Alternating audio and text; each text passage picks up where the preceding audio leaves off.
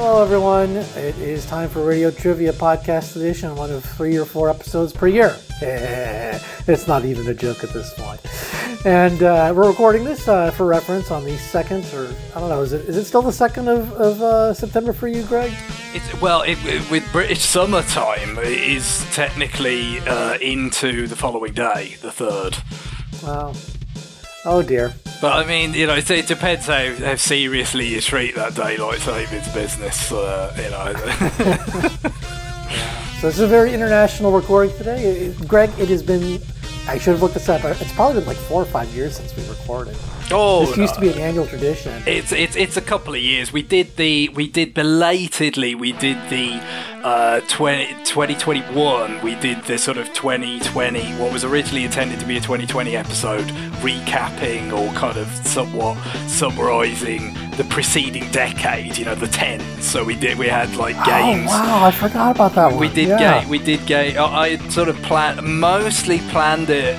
Kind of to record. Kind of get it ready for sometime in 2020 to record it, and of course relatively early in 2020 stuff happened, and we didn't record. What are you talking about? We didn't record it until 21, but we did that. So that was mostly like my picks, and we kind of had like a game from each system that was Nintendo kind of launched and supported for some amount of time anyway, some less than others in the case of the Wii U during that decade, to just kind of give you a sense of a lot changed, didn't it? From the kind of the tail end of Wii and DS to the by 2019 already pretty clearly surging Switch. It was a bit of a roller coaster, and we kind of tried to sum it up a bit in a musical way. But even that was a couple of years ago now. So it's been a while. Okay. Not quite as long as I thought.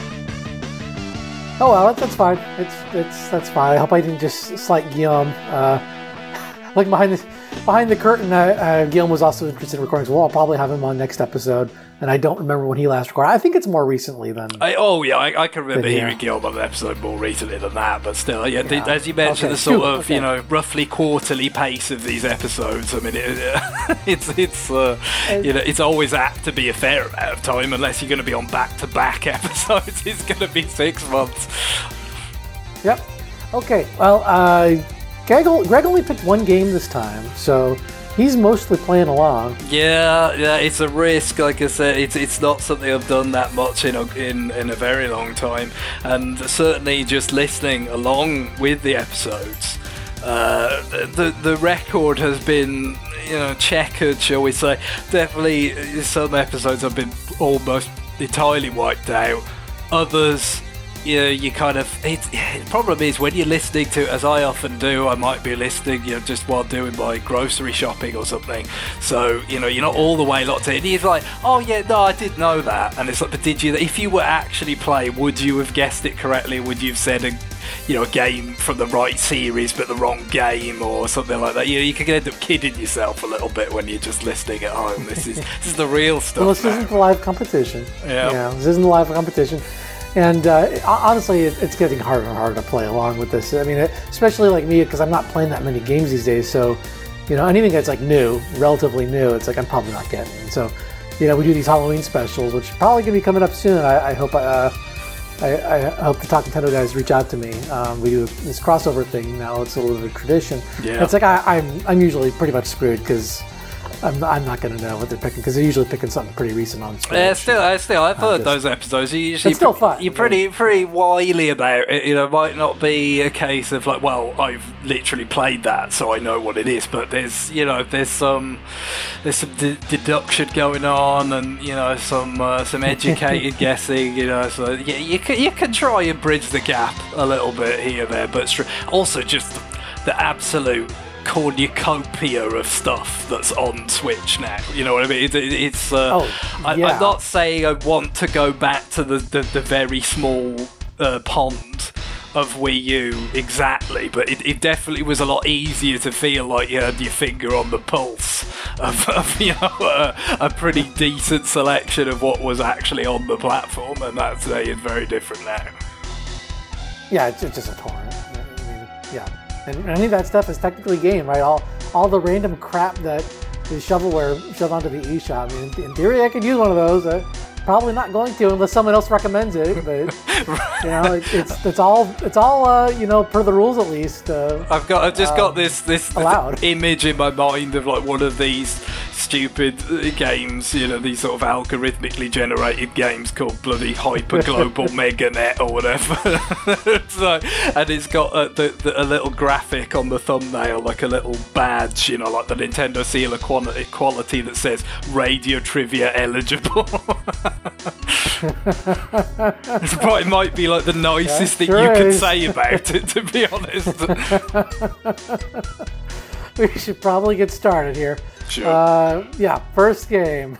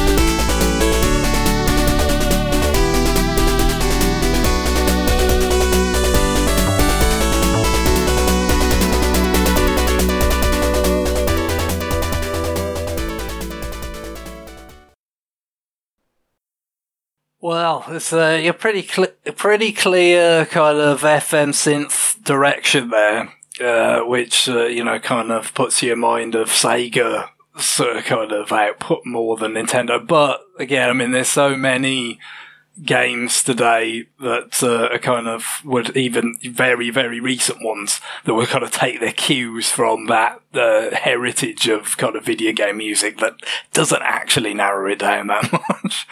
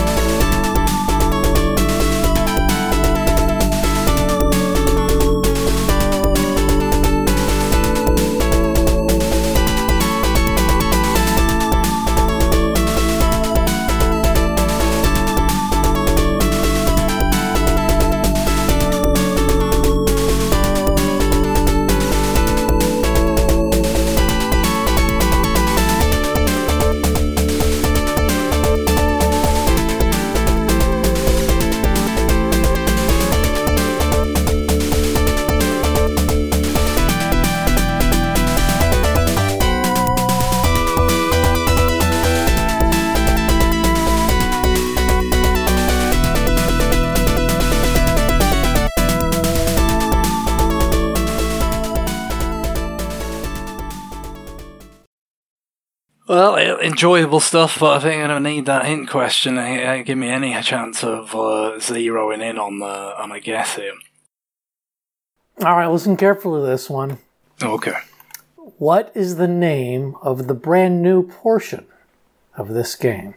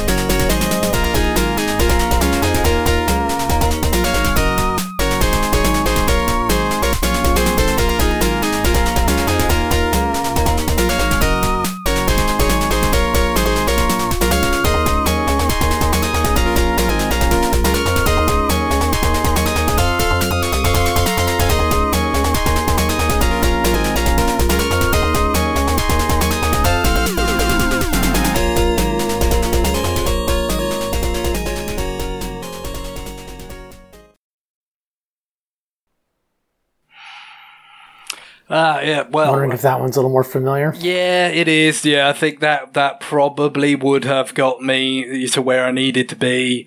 But the hint question certainly doesn't hurt, although I don't think I've got the precise answer to that hint question, but I'm getting ahead of myself. So I believe this is Mega Man The Wily Wars for the expansion pack. Currently, it's been on. It's been on something. Maybe it's on Virtual Console or something before. I can't remember. It's the Genesis game currently available on NSO. No, I think what it was on the Mega. Maybe it was on the Mega Drive Mini or something. I think that was maybe its previous kind of digital comeback, if you like, even though obviously not digital download in that case, because you had to buy the digital. But yes, it's funny how much instrument sort of changes can, like, because it wasn't like that obvious at first, even though I've played the NES games that these are porting. The first three, right? NES games that are represented in the Wily Wars. I've played them a fair bit, but certainly, the last one is just a bit too kind of memorable, I guess, not to kind of punch through the instrument change and find your way there with this. But well, you're selling yourself short, Greg, because I think those first two songs were from the new portion. See, so this is what I was going to say. I do remember, because again, I think because sort of thinking about maybe like giving this. I've messed with it a little bit on the expansion pack, just to kind of see how it kind of plays and how it feels and stuff any differently from being familiar with the NES versions of those games and playing those on the Legacy Collection Virtual Console a fair few times now. But so I know that I think there's something you can unlock if you beat the games, but I don't remember what it is because I've not actually done it myself. Yeah, so Mega Man series is one of these game series that I really like, but I also am not very good at them, and just the nature of how they're structured, I get pissed off on them because the bosses are generally really hard, especially at the beginning. And so there's this aspect of you grind through a level and then you're just totally toast on a boss. I mean, and save states and rewind features definitely help with some of this, but even then it's like, if you're doing the bosses out of the quote-unquote correct order, it's an uphill battle. It's always that early going of like kind of you're the Velociraptors in Jurassic Park. You're testing the fences for weaknesses. You're testing which bosses you can actually give a go without the weapon that they're susceptible to. Right. And once you find one, and then maybe a second one, or all that, and then you actually start saying, okay, well, it kind of makes sense that not that the weapon weaknesses are always ruthlessly logical in Mega Man, but or terribly intuitive, but certainly, a fair few of them. It's like, okay, I'm pretty sure this is going to work. Now that I've got this, and it's one of these weird games that actually, kind of gets a bit easier as it goes on before you get to the kind of Wily's Castle scenario where it gets harder again, because it's designed around the fact that it knows you've got all the weapons from the Robot Masters at that point. Yep. So you have to beat all 3 main games, is my understanding, 1, 2, and 3, and then it unlocks the kind of the new portion of the game, which isn't, I don't think it's very big, but it's called Wily's Tower. And so I think the idea is it's kind of like the Wily's Castle of this game. It's kind of the meta. Yeah. An overall, kind of concept for that, an overall version for that particular concept. Yeah. So I haven't gotten there. I mean, I've only tinkered with a little bit. I don't think I've ever beaten any of those 3 Mega Man games. I've gotten pretty deep into Mega Man 2, I think, but I generally would get stuck on like the final boss in a Mega Man game. So I think there's a fair bit of that getting stuck at the end of Mega Man games. Like I don't think I've finished 3. I played a lot of it, but I don't think I quite finished it. But like, I finished 2, 9, 10, 11, and then I think which one was it now? Probably 5. I think I beat on the Legacy Collection. So I have beaten some, but there's a fair few other ones where you get to the end and it's like you're struggling, and then you think, I'll come back to it, and then you don't. And even if that's me with Mega Man. Mega Man X, I'm pretty sure that happened to me, and then what was it, ZX or ZX more recently? Right. The same exact thing. I get to the final boss, like it's kind of like the phenomenon of a lot of Metro games, whereas if you aren't exploring a lot, you're underpowered in terms of number of missiles and energy packs, and Metroid isn't quite as punishing because usually I can go back and explore, and that's fun. Mega Man just isn't quite as good about that, so I don't know. But anyway, I think this would be ripe for the what do they call the like versions that they released on NSO that have like the SP versions. Yeah, they haven't done a lot of those on the expansion pack kind of content. Now, I get it with N64. I mean, they can't, right? Because they don't have... Right. Well, no, they can. But they could. It's a save state. They got save states. They don't have rewind, so I guess that's the difference. I don't know if that represents anything, but no, they do save states, so they could do it, but I just don't think they have. And then with GBA... I haven't seen any yet, I don't think, and then with the Genesis games either. Whereas Super Nintendo, and especially I think the NES games, there's quite a lot. Some of them, some games have multiple ones. Like I think, for instance, the NES version of Gradius, there is one that is like the second half of the game or something. And then there's one that's the second loop of the game, when you would have already beaten the final boss, and then, you go through it again, but it's a bit harder or whatever. And there's definitely, I think for Metroid and Super Metroid, there's like a save state where you've got everything. You've got every pickup in the game, and it's just, you can go to the end game and fight Mother Brain and do the escape and all that with all your stuff, for instance. So and quite a few more as well. So yeah, it's a cute sort of feature, I think. It's kind of a shame it doesn't seem to be anything that they've like really like continued to push. Maybe they found that their analytics suggest that people aren't actually using them that much or something, because it's a nice, I think Kirby's Adventure, like maybe you've got the kind of extra game that you get after you beat it and stuff. Like it's neat for things like this, but it's mostly kind of absent from the more recent additions to the service.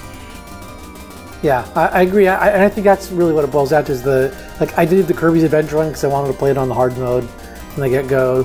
And this one just seems obvious. Well, if you've already played Mega Man 1, 2, 3, you want to see the new content for this game, right? Yeah, so, yeah. I mean, it just seems kind of like an obvious thing to do, but maybe we'll get around to it eventually. I don't know. I don't know how they're managing these. But yeah, Wily Wars, I mean, it's a pretty faithful port of the first 3 games. It's kind of like the Bizarro version because, you know, the music's different. It's the same, but it's not. And I'd say some of the rearrangements work pretty well, and maybe even like some of them more, and others really don't. So it's just sort of an interesting version of the games. Yeah, obviously when you think about, you know, Mega Man music on NES, I'm sure, you know, at that stage, you know, when you're dealing with the NES, in particular, especially like when it wasn't sort of embellished by like extra sound chips and things that, like, you know, you had in Japan for Konami games or whatever, you know, the compositions were probably, you know, really heavily informed by what you could do on the NES. You know, they were very specifically based around the sound, the hardware, and what it was capable of. So it doesn't surprise me that some of them don't port that naturally, like, you know, to just like the Mega Drive type sound. You know, with maybe, you know, with a slightly different kind of take of a rearrangement, it could still have worked or whatever. But yeah, it doesn't surprise me that they don't all just work perfectly well, because they were, you know, quite different in terms of their sound capabilities, the way they were. So, you know, it's just that used to be such a thing with video game composers. You know, a lot of the time they were doing the same programming as well. So it kind of, everything had to go kind of hand in glove. And then, you know, you transplant that to the 16-bit system, doesn't necessarily kind of work perfectly well. But this was a strange case of, like, it didn't even come out as a cartridge in America, right? It was one of these Sega Channel things, you know, where the sort of proto-online service that you had on. I did not know that. Yeah, I'm pretty sure it was I think definitely had a cartridge in Japan, even though, you know, the Mega Drive was not terribly successful in Japan. And I think also maybe in Europe as well, but in America you had the Sega Channel service, and I think this was available through that. So yeah, it's kind of a strange thing, but I guess maybe they just felt like, you know, it wasn't so. We talk about this a fair bit on RFN. You know, American distribution is a thing to take on. You know, like it's you have to be sure that it's going to be worth your while, I guess, to run up against the costs of distributing it for a North American wide launch. And yeah, they probably just felt like maybe it wasn't, you know, it wasn't enough of a sure thing to, you know, when you got to, especially with like cartridge manufacturing costs and things, it's you were assuming a risk, and they just weren't willing to, I guess, in this case.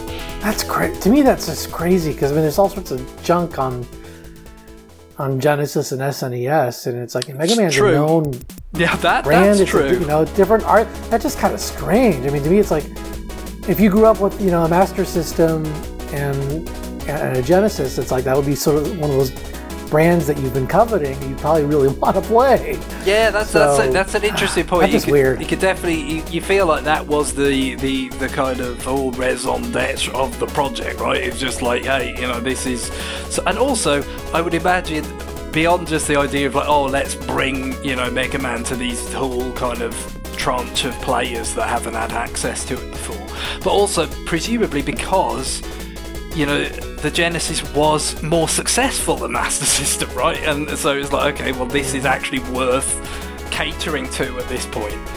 And most of that sort of bump in success was in North America, you know, because Master System was already successful in Europe. Sega was already quite relevant in the 8-bit era in Europe. It was, you know, the 16-bit era and North America where they made the big jump. So yeah, I assume it is one of those things where surely at some point the plan was for it to be, you know, a launch across the US with a physical cartridge, but something in the interim, you know, it scuppered it. They got spooked, or maybe sales, because it was quite late by the time the European release, for instance, was in 1995. So the Saturn is on the market in some territories by this point, I believe, isn't it? Or it's about to come out, perhaps. So maybe it was that kind of put them off. I don't know. Sort of Star Fox 2'd it. Okay, very well. Well, we really should go on to the next game. Absolutely. Wow, that's amazing.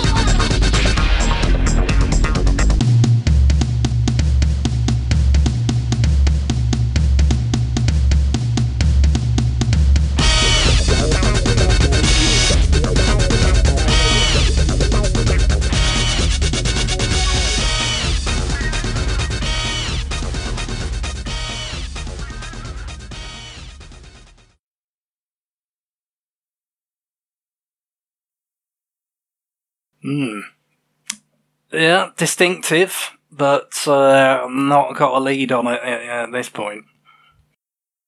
I'm always bad about citing the composers for the Wily Wars. Obviously, remixes, but the best I could tell looking online was Kinuyo Yamashita was responsible for the music for at least that version of the game. So, right. I'm bad. I'm bad, guys. I need to be better at citing the sources. Sorry, citing the composers.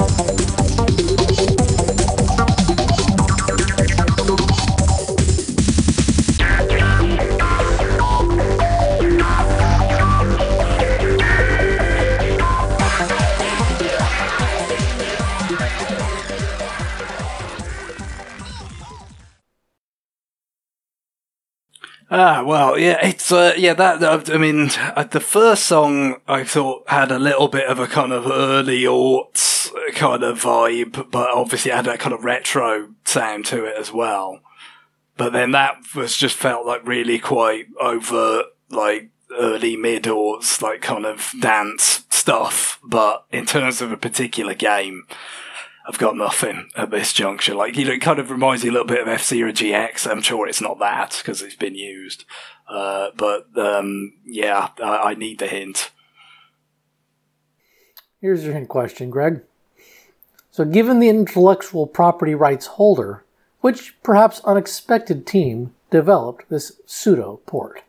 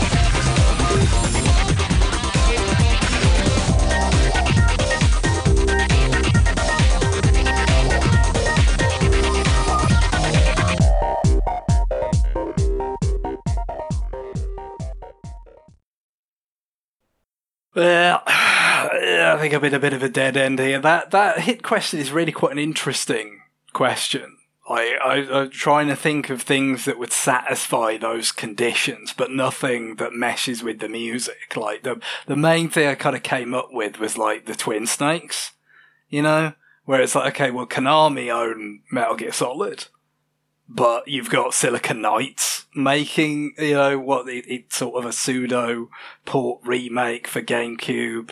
But obviously, I mean, that music is It's not the Metal Gear, not even in the same sort of universe. And I was thinking maybe, that kind of early aughts and, like a 3D Sonic or something, but I'm sure they've all been Yu-Gi-Oh! Adventure, on GameCube and Sonic Heroes and stuff, so I'm out of it. I've got nothing. You are so on the right track. You're going to be kicking yourself, or maybe you just forgot this game existed. This is Ridge Racer 64. Nintendo 64. Well, isn't it bad? Yeah, it is vaguely in that area. I mean, it is a very similar situation. So, this is a game that was developed by Nintendo Software Technology.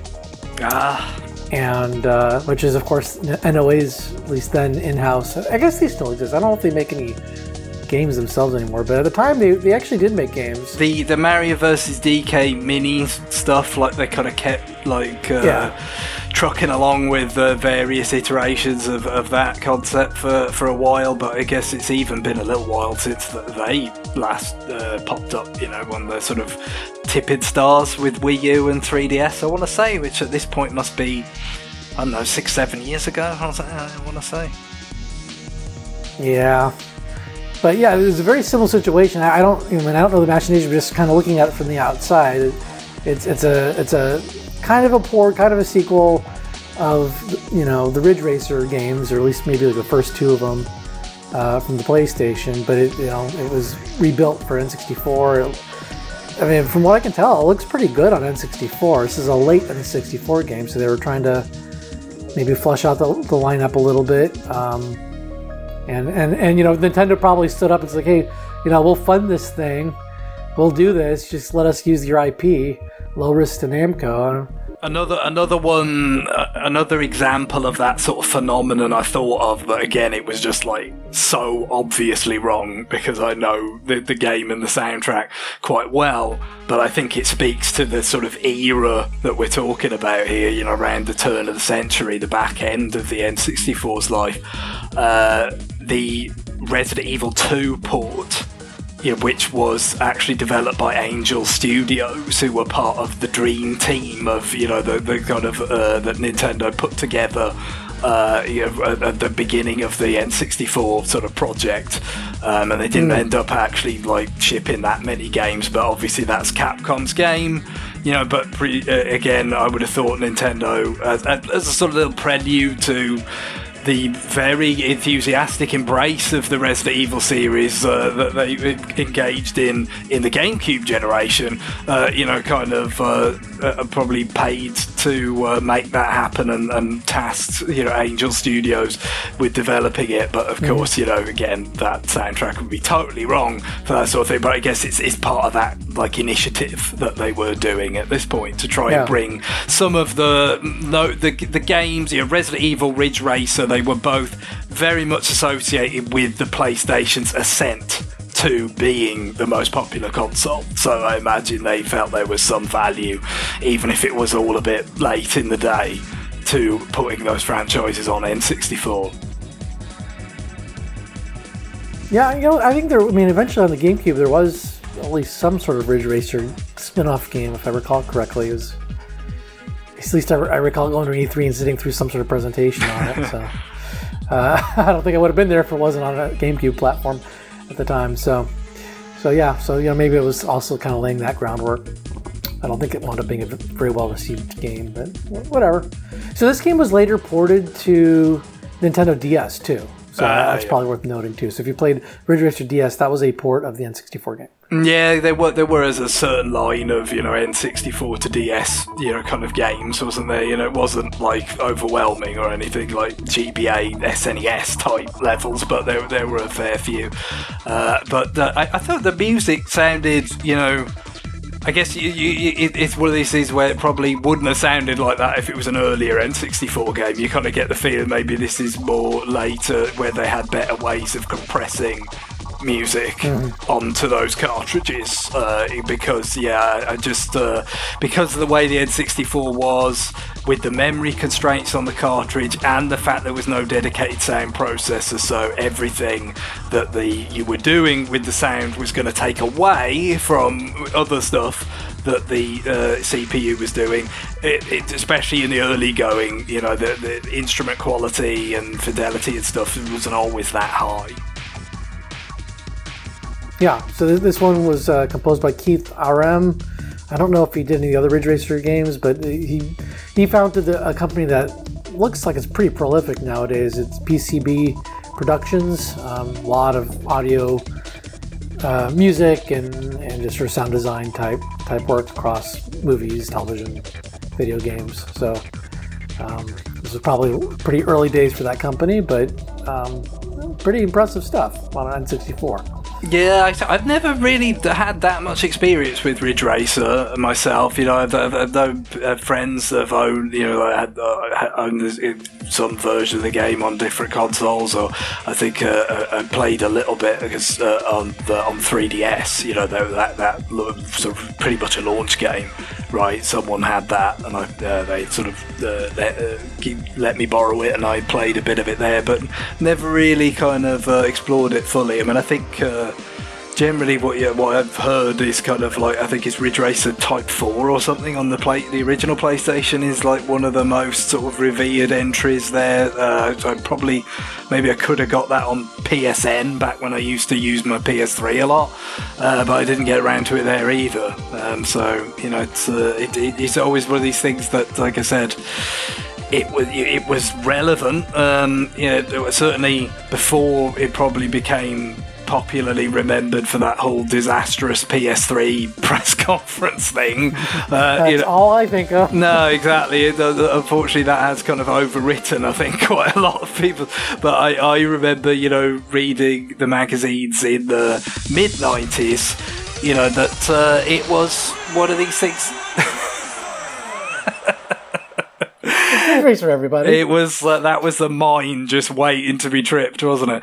Yeah, that it was the fact that came out on PlayStation, the original PlayStation, as a a pretty well functioning polygonal game, you know, that did a good approximation of something that was in the big in the arcades at the time. It was a big deal. It was a proving ground that PlayStation could, you know, do these sorts of experiences justice, and that it was thought to be, you know, a good sign for its fortunes in the market, and so it proved to be. Okay, we're going to go on to a listener request now. Very good.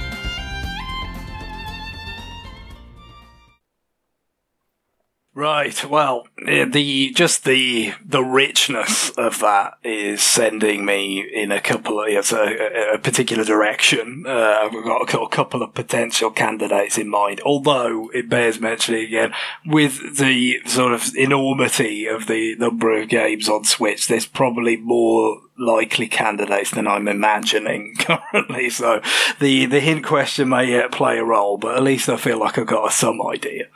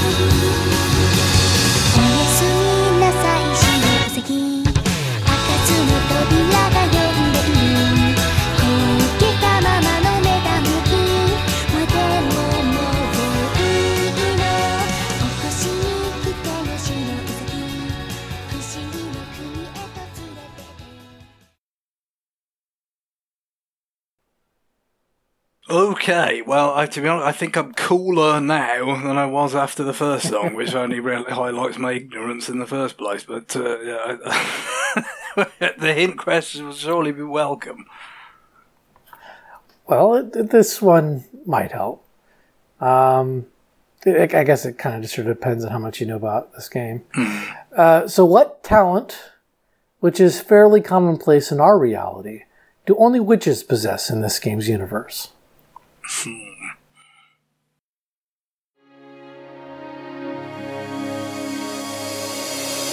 こぼれ落ちた歯車のような雪の結晶静寂積もらせてく灰色に塗りつぶされた凍えた空はもう動かない雲さえも流れずに時を閉じ込めた千年暗闇の中そううつろな瞳でただ立ち尽くす小さな鉄格子冷たい景色氷の世界温かな心などなくした光さえも届かない場所で止まった想い溶けない痛みがいてこぼれ落ちた歯車のような雪の結晶静寂積もらせてく進むことを忘れたまま動かぬ針をそう指先触れれば鼓動を感じる見上げた空よもし叶うのならば氷の鎖温かな雨降らせ溶かして溢れ出した涙の雫が流れを描き命をたたえてゆく黒く深く重なる雲たち風に運ばれ光が雪を照らす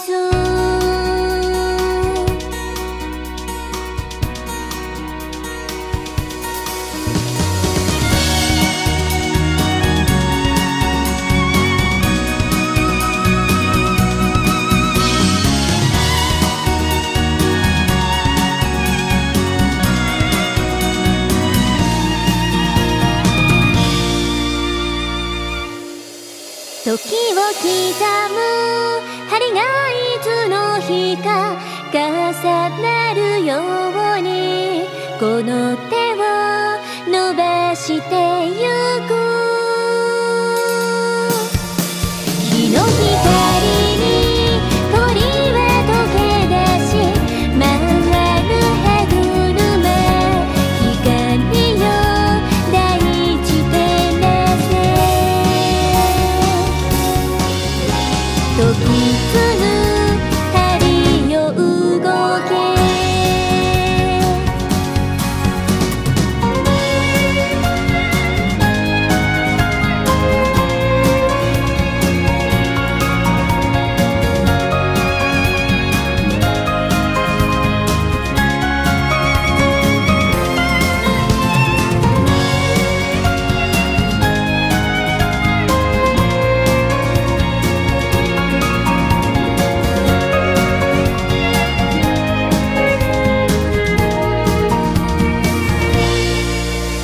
灰色に塗りつぶされた凍えた空はもう動かない雲さえも流れずにYep, well, there's some very pleasant stuff in there, but none of it is getting me where I need to be. And even though the hint question has the kind of specificity that could help some people, unfortunately, I don't have the context to actually make that work. So you're gonna have to put me out of my misery. All right. Well, this was requested by two longtime listeners of our show here, Kenny Incelset and Andy Ellie. This game is Stella Glow for the 3DS. Ah, yes, I do remember that game a little bit. It was one of the games that went sort of on pretty deep discount right at the end, right, with the eShop going away, sort of the process, I believe. Oh, that's right. And if I'd paid more attention, I might have actually bought this game because it actually sounds like it might be interesting. This game was, I think, a late-ish 3DS game, maybe 2015. Yeah, I guess the sort of 3DS had quite a protracted kind of late period in the end because it kind of ended up doing some of the kind of vamping for Nintendo before they got to the Switch when Wii U just didn't make it, didn't really kind of accomplish much of anything that Nintendo would have hoped for it. So yeah, I can remember, I think, James speaking about this on RFN, probably around about, I can't imagine it was earlier than 2015. So yeah, I think that it was a good while ago now, obviously, but that's probably about right. Okay, yeah, I'm looking at it now. So it came out in June in 2015 in Japan and mid-November in 2015. So it was right in the thick of pre-Black Friday releases that year, and it didn't come out till the following year in Europe. Yeah, well, I think that was like during a lot of that generation. A lot of those games, again, that got kind of they all got discounted together at the end. A lot of the Atlas stuff, and all that. Like they didn't tend. Of which this is one of them. They did not tend to get like the most expeditious kind of releases in Europe during that kind of phase and all. And of course it was more of an issue compared to like the DS or of course now with Switch because 3DS was actually region locked. So it was. I think there was a fair amount of annoyance kind of expressed at various points, at some of these things that went on with those sorts of releases. But yeah, I mean, clearly from the first song, straight away, that level of kind of richness, the sort of moving strings and piano together, you think RPG. Straight away, it's just like, okay, it's RPG, where are we going with this? And I was kind of thinking about, maybe some of the more prominent ones that have passed me by lately. You kind of your Bravely Default 2, your Octopath Traveler 2, or these sorts of things. But it was once the vocals came in the second song, it's like I can't see that being in one of those games. So it's got to be something. It's got to be something else. But yeah, obviously, even leaving aside the enormous depth of things that are available on Switch, 3DS had a lot of RPGs. That was one thing it did not lack for. It was very, very popular in that regard, especially being the preeminent sort of machine in Japan. There were a lot of, as I insinuated myself, there were a lot of candidates, and evidently I couldn't think of them all. The Witch thing just didn't tip me off. Yeah, so maybe we should talk a little bit about the game. Again, I haven't played it. I suspect this is going to be hard to find nowadays if you didn't get on eShop. So this is composed by Shunsuke Tsuchiya and Yasunori Mitsuda, or Buddy Mitsuda. It's a tactical RPG. I mean, in terms of just sort of visuals, just eyeballing the battle system, it looks very much like a Final Fantasy Tactics or a Fire Emblem. Really is what to me reminded me more of. Just isometric view, grid based, where blue shows you where you're able to walk, and I don't know if it's orange or red or something for where you can attack from there. So I mean that looks very familiar from superficially at least, but very anime. I mean, I guess Fire Emblem had kind of made the jump to even more, make it more anime by then too. So this game has a bunch of characters in it that very plot driven, and the premise, I think, is that there was some sort of cataclysm which punishment for humankind's sins was they can't sing anymore, or like music in general is kind of like a lost talent. But the quote-unquote witches still are able to sing, so it's kind of like a few ladies. I mean, we're talking like anime witches. They wear a witch hat. They're cutie type characters, not what I would think of as witches when I first read that. I'm like, wait, what? So that's the premise, and I think that it becomes like part of the battle system where like it's like a buff basically, and you can do risk reward for a bigger buff, and I guess the songs sing while you're playing the battle. I don't know. That I don't know. They really kind of work in that concept in, because obviously it's a fairly like bards or singers as a kind of buff, a unit that buffs your other characters. It's something you see a fair bit, but they're really they're sort of actually they lean into it. It's actually baked into like the lore and stuff in this case, I guess. Yeah. So this was the last game made by this team, Image Epoch. They made, I just looked it up and I forgot. They made Luminous Arc, that's what it was. Luminous Arc, they made like 3 or 4 of those for DS. They turned out a bunch of them back in the day. And I guess this is kind of a spiritual sequel to those games. It's, a similar genre, or same genre game. I don't think it's a direct sequel, but maybe I'm wrong. Maybe there's more linkage there than I realize. But,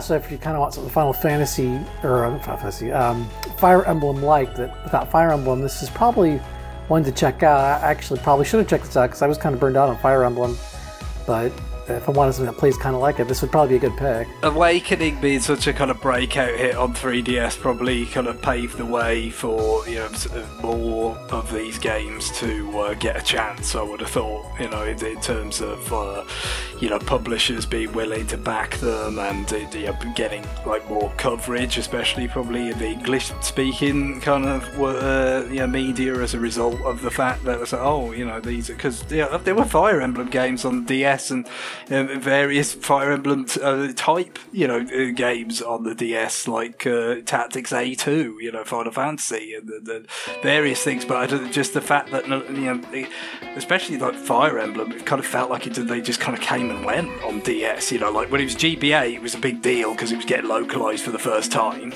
and they reviewed super well.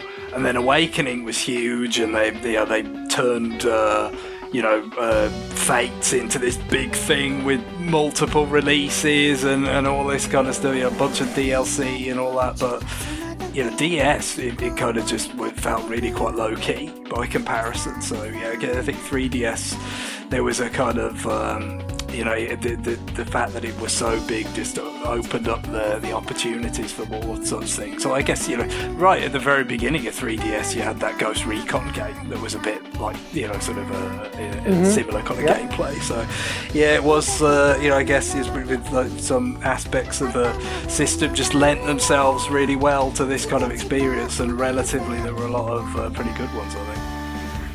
Yeah, well, I don't know how this game sold. I don't know if the developer went bankrupt like before this thing even had a chance to make money or what.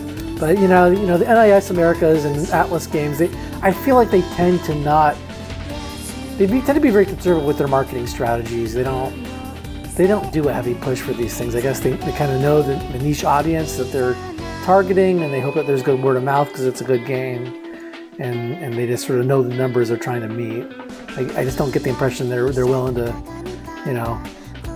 bet it all essentially on a game. So, Nintendo has a much bigger marketing budget for promoting Fire Emblem, and so I feel like this game probably could have done a lot better based on it. I mean, it seems like it was pretty darn well received. If you look at the reviews. It was one of those games where they say, it's very polished. There's some quirks to it, but it's maybe not the most original thing, but it's really well done overall.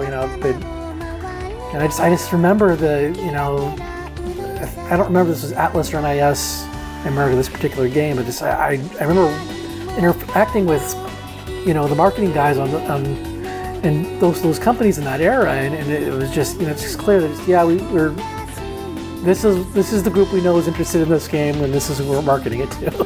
It wasn't.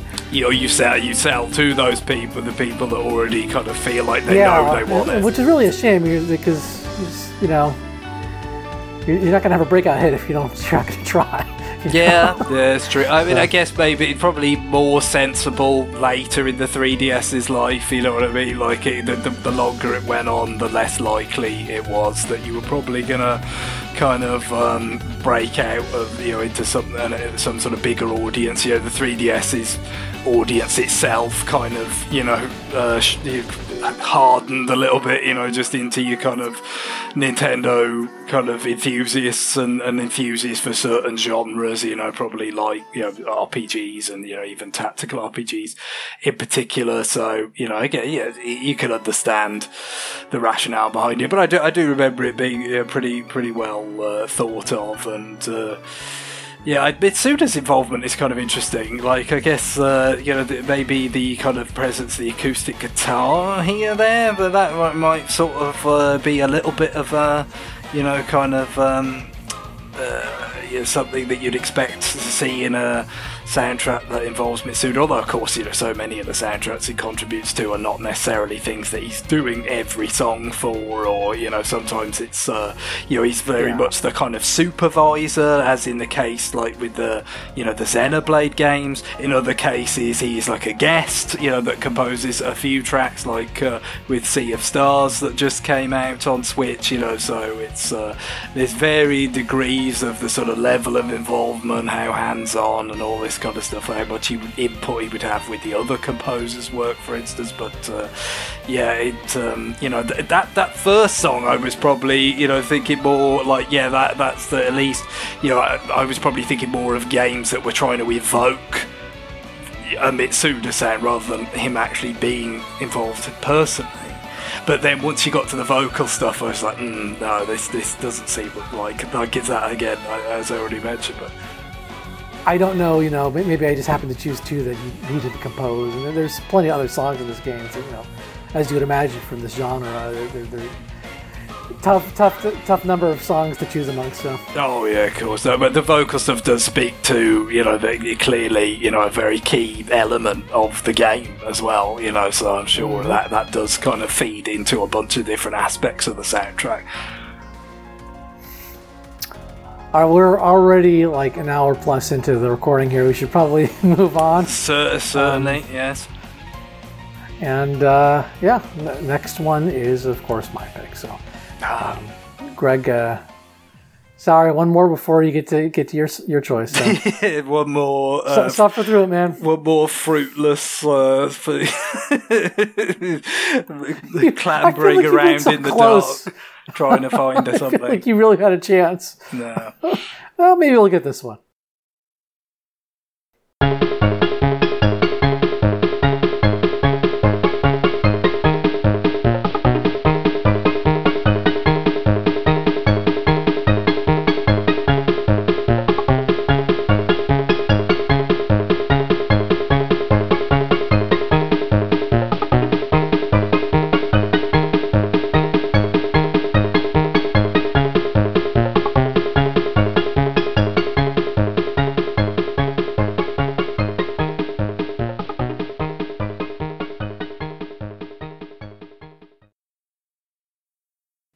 Okay, tropical, maybe.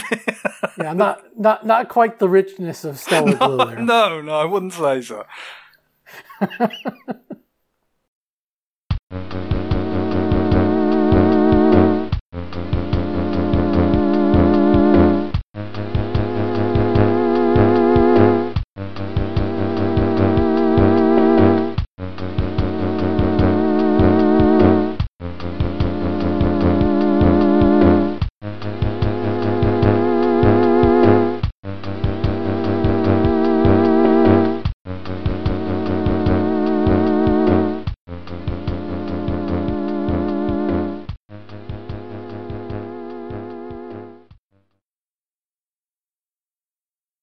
Okay, I think I might have this, but the hit question could be the clincher.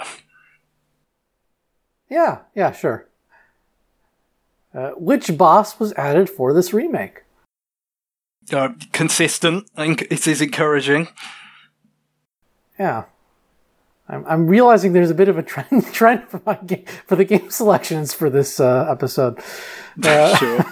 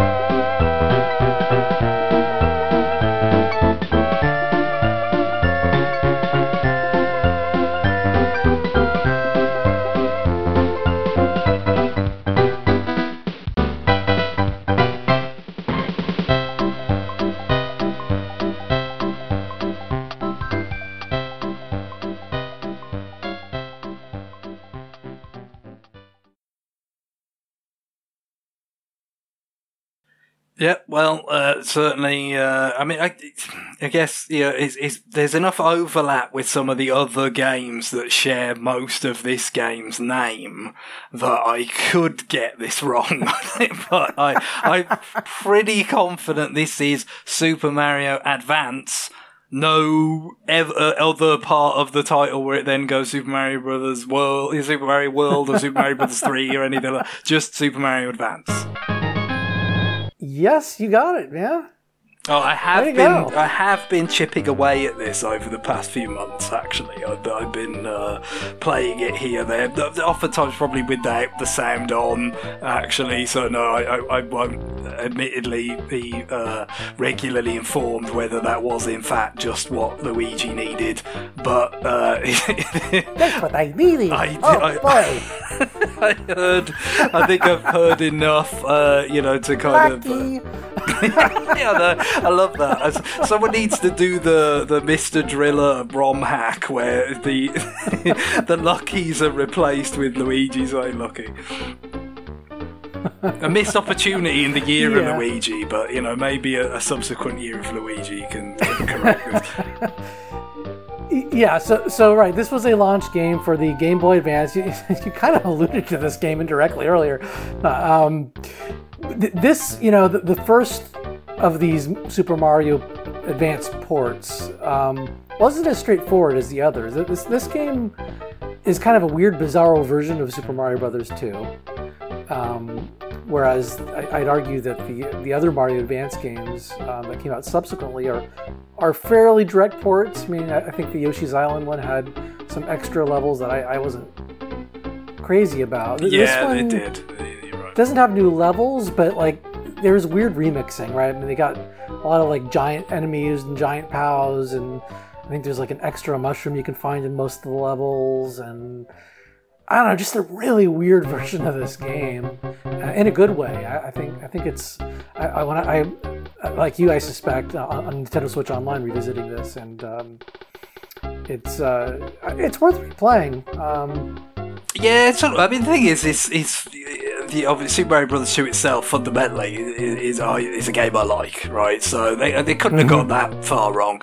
And I've played, pretty much, I think, the main kind of versions of this in terms of I've played, the NES version, I've played the Super Mario All-Stars version, which obviously this shares a fair bit with, because it is kind of roughly, kind of 16-bit standards. But as you say, I don't think it's that direct. Like, it's not exactly just, Super Mario All-Stars with a smaller play area, visible play area. Like, it is more different than that for sure, based on what I can remember reading and stuff. But and not just the voice stuff either. There's other differences and whatnot. But no, I think it's always a fundamentally entertaining game. And I know, like, as a child, reading about the NES stuff when we just got the system and stuff, kind of like it seemed to take a few sort of knocks in, the reviews,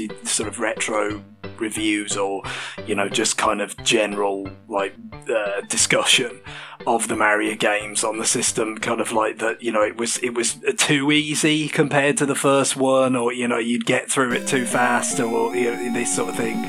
But obviously those sorts of, when you're playing it in retrospect, those sorts of concerns are pretty, immaterial at this point, what I mean? It's just like, oh no, I won't spend, weeks on it just hitting my head on the wall of, like the way you might do with the original Super Mario Brothers, I guess, It's, I mean, obviously all these things have been somewhat mitigated by the kinds of features like save states, rewinds, all this kind of stuff. You want to avail yourself of that, but no, it's always been like a nice kind of, a platformer to run through, and then with the advanced version, I think it and presumably to a fair degree the All-Star version as well, just kind of probably took some of the kind of rough 8-bit edges that were still there in the original version, and that it's a little bit of a weird choice, I think, for a launch title, from the point of view that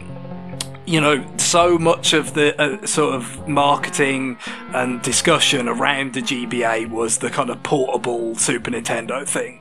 It was strange that you have a game that's mostly known for being an NES game, even though obviously it was in Super Mario All-Stars. So it kind of, I would say, majorly undercut, or was it like any kind of cross purpose with their overall marketing message. But it was a little bit of an odd choice. But I think in some ways it was a good choice, because it is just the kind of, I think, the kind of fun, reliably kind of fun experience they could probably put together at, seemingly a little bit short notice for a console launch, and it was effective in that regard.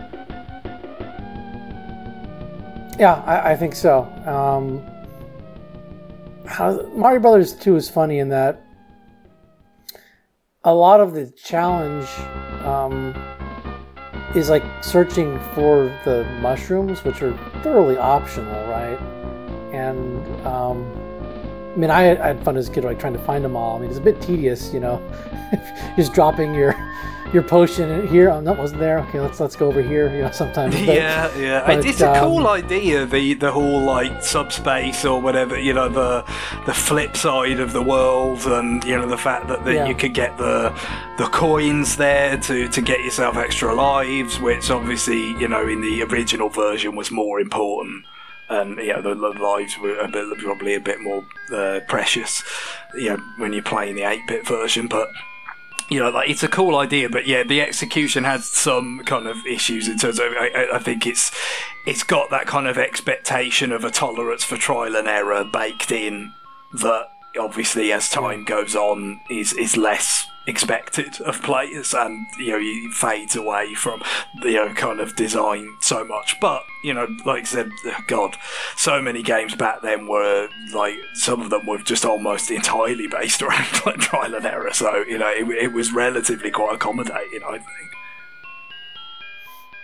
Yeah, well, this was composed obviously by Koji Kondo originally, but Masami Yone I think contributed some of the really dinky stuff there that I wouldn't say is my favorite Mario songs of the franchise, but I wanted to feature some of the new stuff. So. Yeah, I was going to say, obviously, because I'm sure we've had some versions of Super Mario Bros. 2, before, and I guess the interesting thing is now, everybody knows this was Doki Doki Panic originally, and then when they made it into Super Mario Bros. 2, I guess they put a version of the underwater song from Super Mario Bros.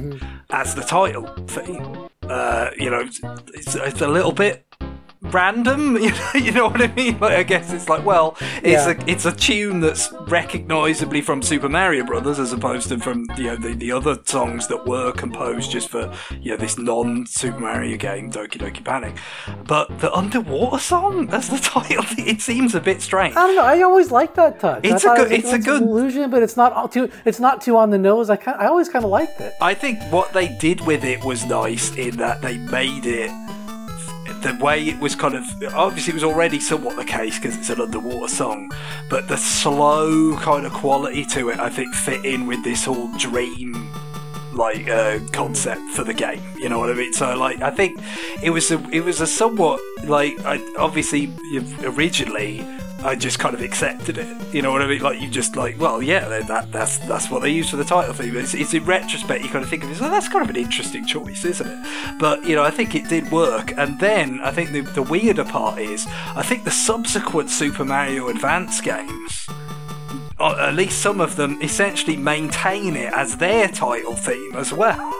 So I think that's a cure from Super Mario All-Stars. I think that was done in Mario All-Stars. Yeah, so maybe that's the thing. You went from Super Mario Brothers to USA, that transition process, through to All-Stars, and then the advanced games are kind of like chopping up All-Stars and putting them on, the exception of Yoshi's Island, of course, putting them on GBA. So that is the sort of curious legacy that we got to, and so it became this kind of recurring title theme, even though originally it was the underwater music. It's a funny little touch, but I think it works best with Super Mario Brothers 2, like I said, because it just has that kind of sort of oddball, dreamy quality. But that's how they presented the game, and kind of understandably so, because it is, as it has these kind of additional elements and elements that weren't necessarily conceived as Mario things, with like the some of the enemies and plucking the vegetables and all this kind of stuff. It will always have that kind of oddball quality. But the extra boss, so. Is this? I'm not sure if this necessarily counts, but there's like a mecha Birdo that's bigger.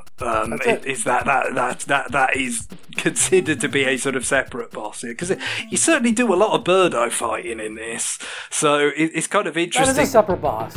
It plays differently, and I think it replaced one of the reused. Yes, yeah, bosses. I think you're right.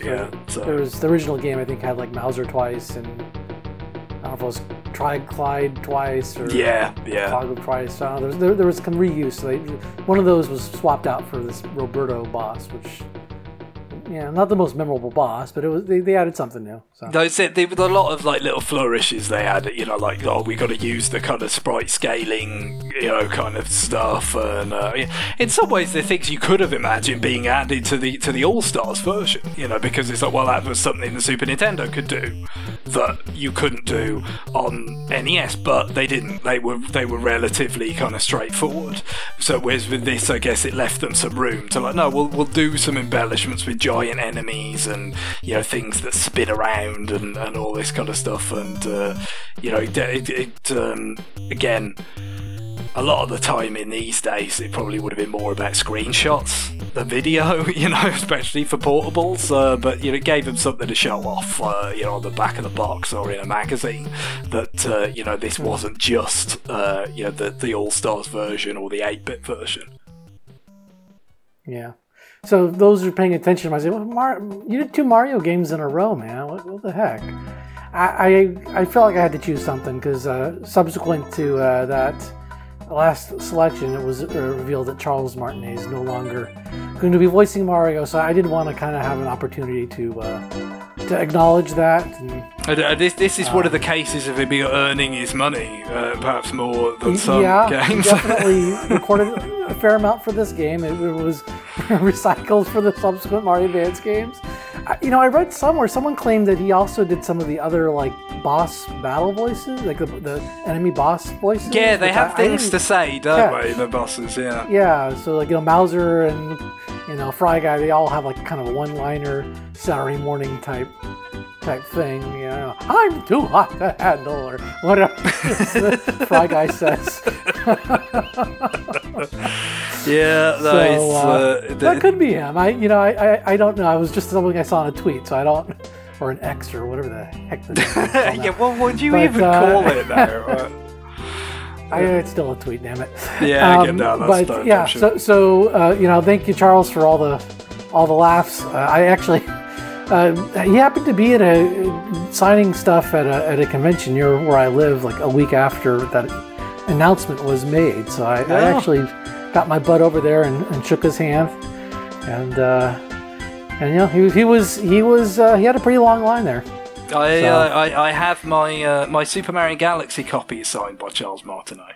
Nice. Yeah, I went to he was over here doing promotion when it launched in the Oxford Street, which is one of the biggest sort of. I don't know how things are now, with retail's taking a beating, but that was one of the biggest stores in London, at the time, one of the highest profile locations for the big UK games retailer, and he was there doing, signing copies and doing like sort of a media appearance where he had a guy in the Mario suit, and he was just sort of standing to the side, doing the voice and trying. Double.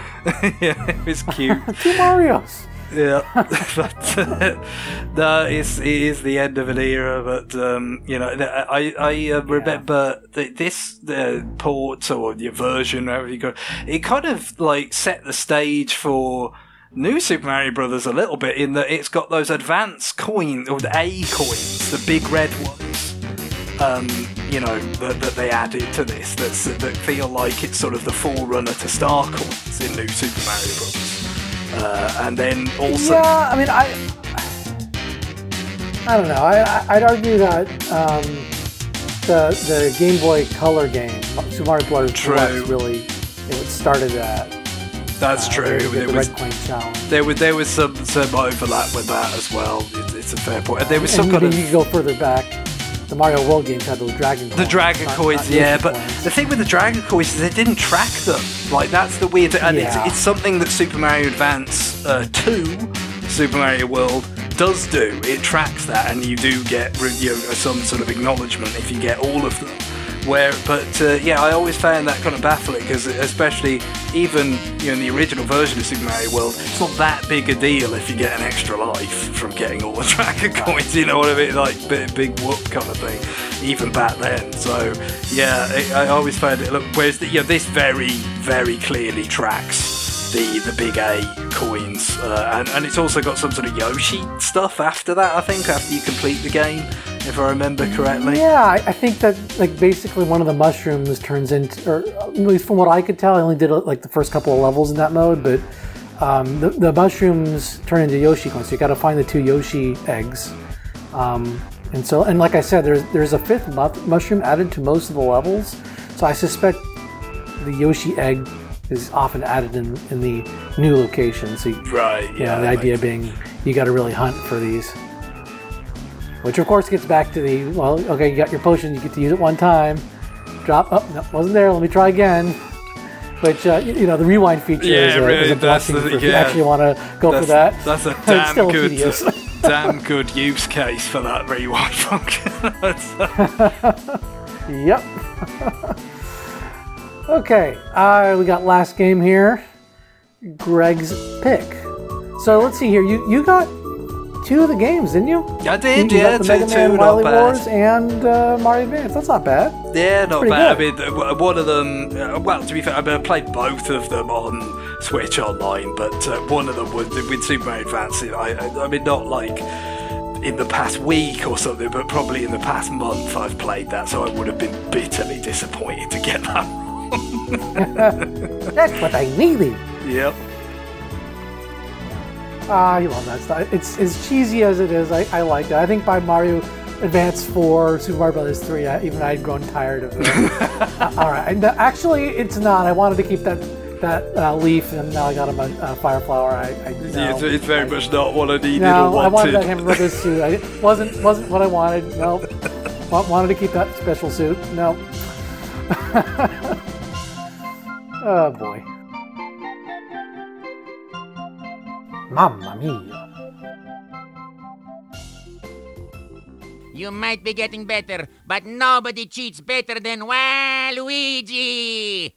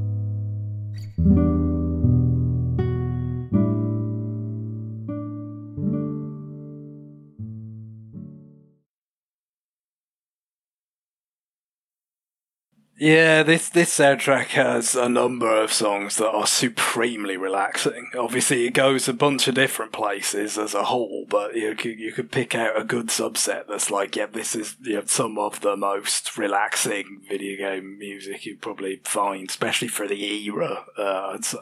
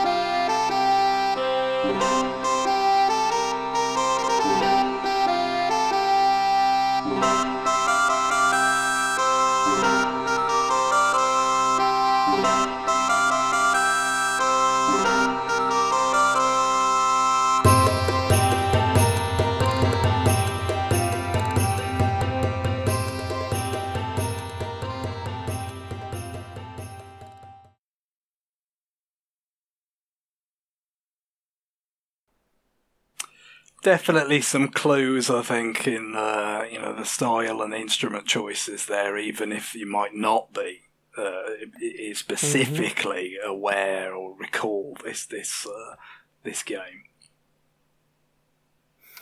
Greg, would you like to read the hint question? Yeah, well, read is, I'm just going to sort of riff the vague concept that I came up with. Would you like to give the hint Yes, question? I will give it as best I can. Hopefully it comes out somewhat cogent. So this game contains a related game that first launched on what piece of particular Nintendo hardware?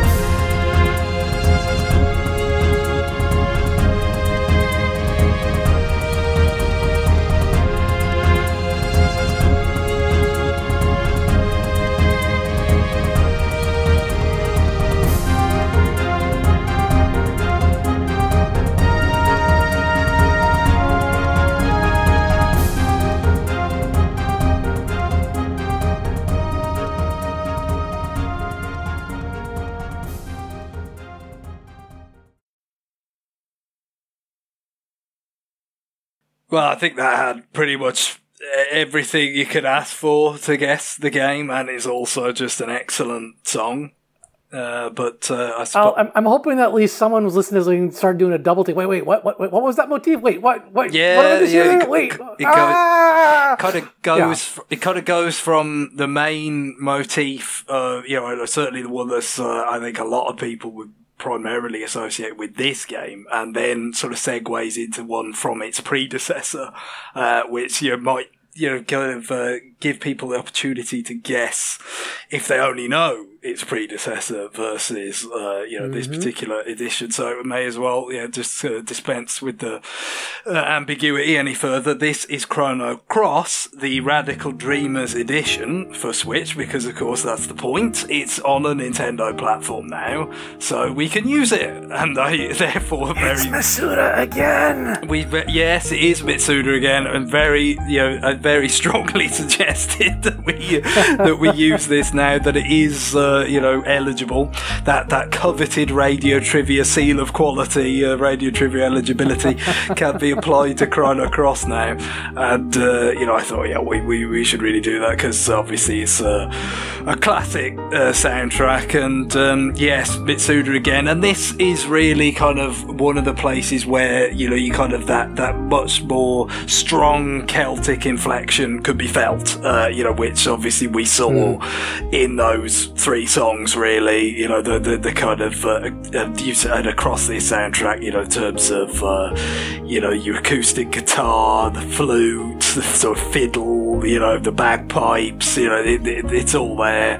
And, I guess you could certainly trace, a certain amount of similarity back to Chrono Trigger, yes, but really it was kind of a bit later, because that was very early for Mitsuda. Chrono Trigger, the first things he ever did, wasn't it? So, then, the real Celtic influence that seems to have, just become his kind of passion came through more in the late 90s, because I think Xenogears would have been before this, and that certainly has its Celtic moments, and then this even more strongly.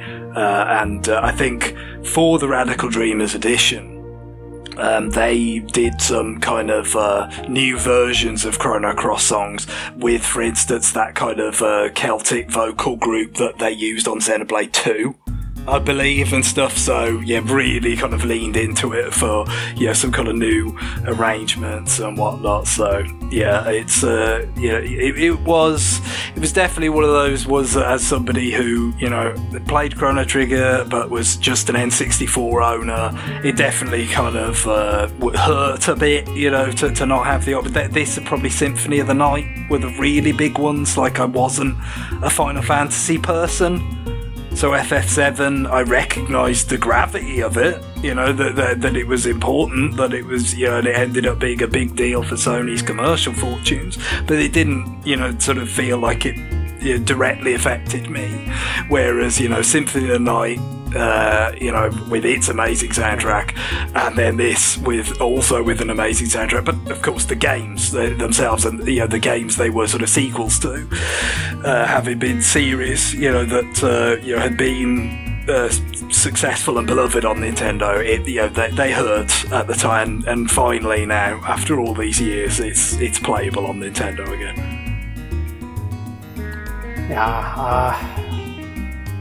I probably should play this game. I remember hearing such conflicting things, like, well, it's really kind of its own thing. It's not really that similar to Chrono Trigger and blah, blah, blah. So it kind of chased me away from checking it out up until now. But damn, listen to this music. It's like, I will confess, I'm using the PlayStation version of the music. As far as I can tell from the comments, it's essentially a emulation of that. So it's got to be pretty damn close to what the Switch version is. Yeah, I don't think there's a particular difference for the majority of songs. So they made some new songs, which I don't know whether they just use that for some of the menus and kind of outside of the main game. That's what I read. It's literally like a section of the menu system where they just have, and here's some extra songs. At least that's what I read. Here's some new versions, So, that's nice, certainly, to do something to kind of promote the game, a little bit extra. Because it doesn't seem like, this wasn't the most lavish remake or port preservation project in the world. It seems like actually they'd lost a lot of the original data, the source code and stuff for the game had not been properly preserved, so it was a bit pieced together, and it probably didn't have the most time and money to do it. And I think it was significantly patched afterwards, maybe to correct some flaws, oversights, whatever, bugs. But obviously not like the most royal treatment, I guess, and not that you'd necessarily expect it. I mean, it's not like the FF7 remake or anything, it's not, although that is kind of its own game, really.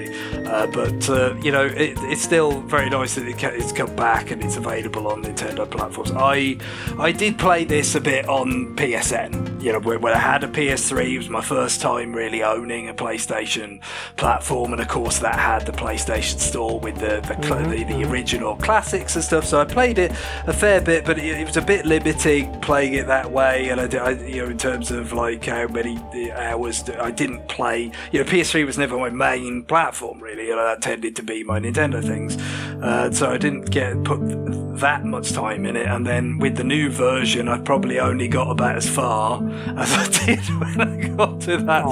I am generally quite bad with RPGs.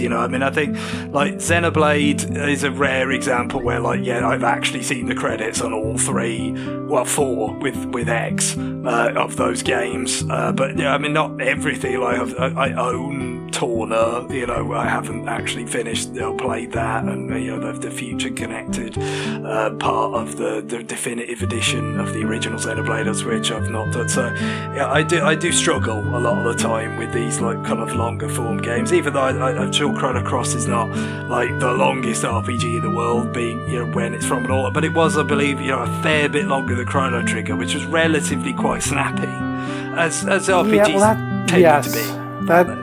That's my favorite thing about Chrono Trigger, honestly. I mean, I love basically everything about that game, but the fact that it is so snappy, it just keeps on moving along, and especially on subsequent playthroughs, you can just play it so quickly, even if you're not doing a Game Plus version of it, that it's very satisfying. You can really sink your teeth into it and have a good time, and I suspect this game is, based on what you're saying, at least 30 hours? I believe, I've not finished it myself, so, I can't speak to it. And then there's a kind of like a, kind of true ending part to it, I believe, where it's like, well, you could kind of finish it, but, if you want to do it for real, there's probably some more hoops to jump through to see the true final boss or whatever.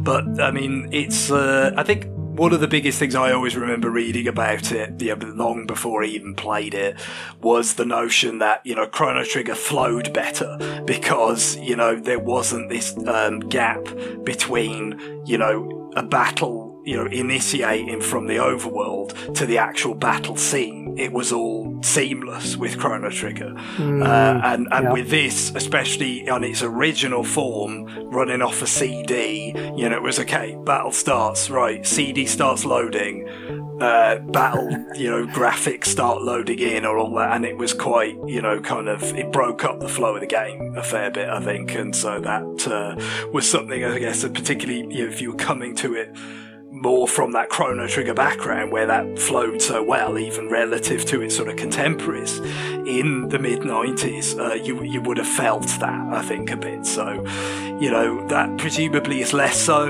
now, where the loading times are not going to be, as protracted because it's not actually loading off a CD, but I assume there's still some of that just in the fundamental shift from, the overworld graphics to the battle graphics and so forth. So, yes, it's something of a different beast from the original Chrono Trigger, but equally it's got a fair few callbacks. So certainly in the soundtrack, as we already heard, in that last song, and there are others as well, and it's obviously for me, having enjoyed the Chrono Trigger soundtrack so much, this sounds quite a bit different. It's not like a Final Fantasy VII kind of thing where FF7 really seemed like it was trying to sound a lot like the Super Nintendo ones for quite a lot of the soundtrack, whereas this, being a bit later perhaps, and just maybe the fact that the game was not exactly positioned as a direct sequel in many ways, because a lot of it's not like a lot of the same characters are in the main cast anymore, or it's sort of obliquely connected narratively and so forth. So it very much more embraces. I mean, there's definitely some instruments that you kind of look back on now that sound like quite synthetic. I'm thinking of the guitar, electric guitar in particular, that don't really quite stand up. But a lot of it, sounds a lot more kind of rich and organic than Super Nintendo synth did, and gives it that Celtic feel that we've been talking about as a result. So when you look back at it now, there's some sort of anachronistic elements in there.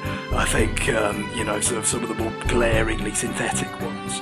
But I think to me, it always, just listening to it from far, it kind of sounded more like, this is the kind of stuff you get on a CD console, more than FF7 ever did, I guess. Yeah, I think one thing I want to add about the first song that I played, it may be familiar to some people because that song was actually featured on that Play for Japan or Pray for Japan project post the nuclear reactor, the Fukushima disaster.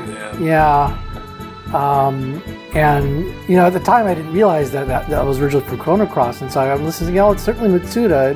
One of just kind of like a leftover song that he hadn't used or something. But no, it was just a rearrangement of a Chrono Cross song. It's like some of the acoustic guitar stuff in this is great. Like I said, there's some electric guitar type sound that doesn't really work for me. I'm a bit stubborn about electric guitar type sound and stuff. It definitely quite a lot of Super Nintendo games that rely on some electric guitar sample. I'm like, nah, it's not doing it. It's not doing it for me. I really it's something when it's just that bit wrong or not quite kind of faithful. It can throw me off, but the acoustic stuff in this is just so rich, so lovely, and the kind of the main sort of theme that we heard in the third track that I guess is most associated with the kind of overworld theme. I think it's a few different translations, but it's the Shore of Dreams, and it's a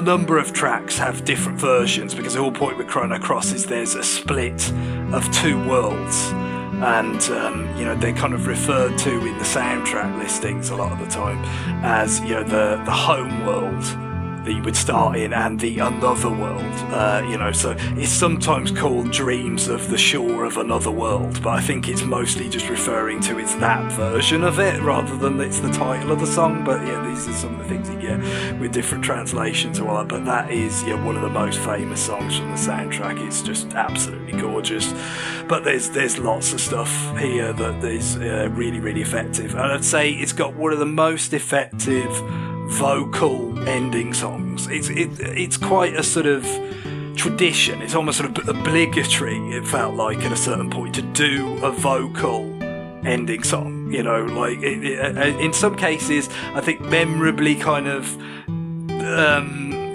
dubious fit, the Symphony of the Night one in particular. It's kind of how does this fit in with the rest of the soundtrack? How is this sort of a fitting close to everything else in the soundtrack? But with in this case, I think it's really, really effective. And in fact, it is a version of a song from the answer to the hint question. So the hint question was about the fact that the Radical Dreamers edition contains a game from previous Nintendo hardware. That game is in fact Radical Dreamers, which was on Satellaview, so Super Famicom, but distributed a little bit like that Sega channel, but by satellite to rewritable Super Famicom cartridges. That's the hint question. But that song, Radical Dreamers, was actually composed for that game. So Mitsuda had worked on this Satellaview game along with the director of the game, Masato Kato. Both of them kind of holding over from Chrono Trigger and then on to Chrono Cross. But obviously a lot of things changed. Chrono Cross was almost in some ways kind of trying to do some of the things they did in that Cetlaview game, but kind of do it right. You know, I guess they felt like it didn't turn out, you know, they weren't able to do everything they wanted to do. Not surprisingly, it was a very limited format. You know, on Cetlaview, it's kind of a bit of a, you know, something of a visual novel, but it's got, you know, interactive aspects and things, and you can play that now. On this edition of it, but you know, they kind of wanted to, you know, explore some of those narrative concepts, but you know, on a bigger scale and more, you know, do everything they wanted to do with them. But Mitsuda actually kind of, you know, went back to those compositions and brought them, you know, into this soundtrack as well. And like I said, the vocal version of that Radical Dreamers theme is really, really good. I think it's just, you know, kind of, I know the actual true ending to Chrono Cross narratively, it's quite famously sort of bizarre and out of place. I don't have the full context, having not played the game, to understand, you know, how and why it's so kind of bizarrely out of place. But the song is exquisite and fits very nicely. Well, that was the last game. We should probably wrap this up before I get yanked downstairs by force. And it's getting late over where you are too. So, sure. Greg, thank you so much for joining me on this was pretty short notice here. Yeah.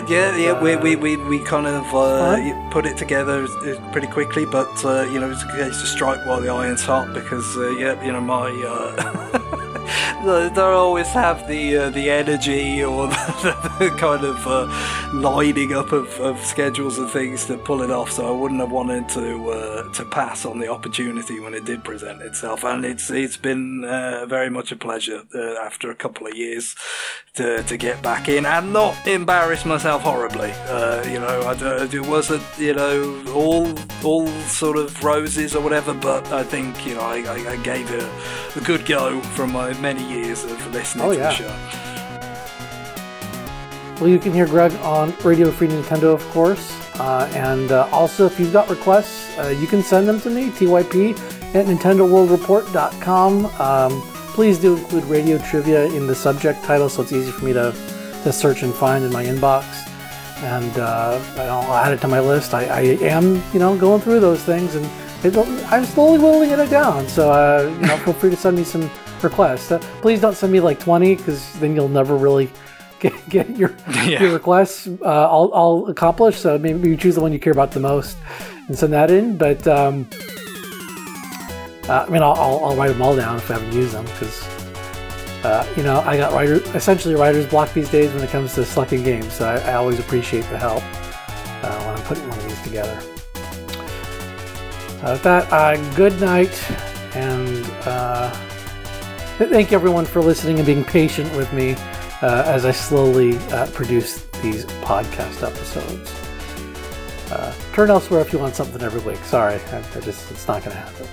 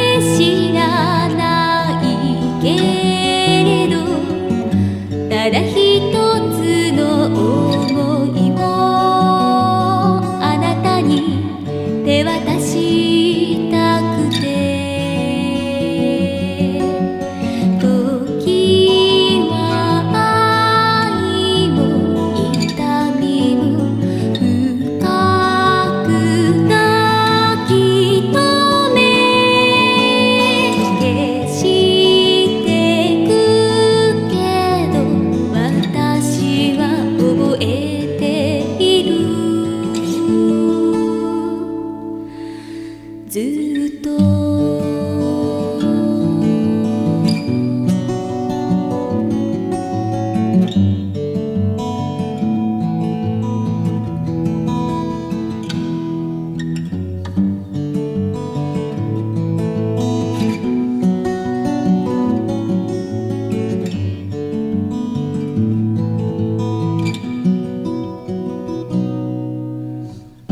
私の胸の奥にいつからか響いていた夜露の雫よりもかすかなささやきだけどいてつく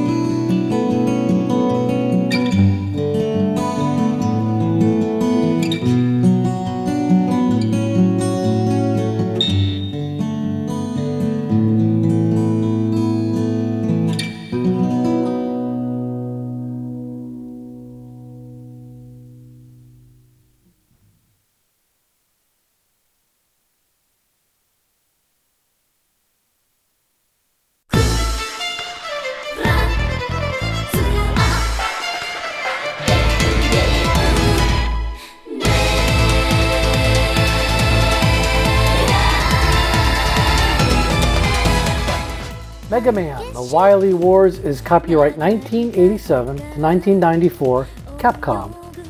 Ridge Racer 64 is copyright 1993 to 2000, Namco, Nintendo. Stella Glow is copyright 2015, Sega Atlas. Super Mario Advance is copyright 1983, 2001, Nintendo. Chrono Cross. Wario hates a Chrono Cross. The Radical Dreamers Edition is copyright 1996, 1999, 2022. Square Enix.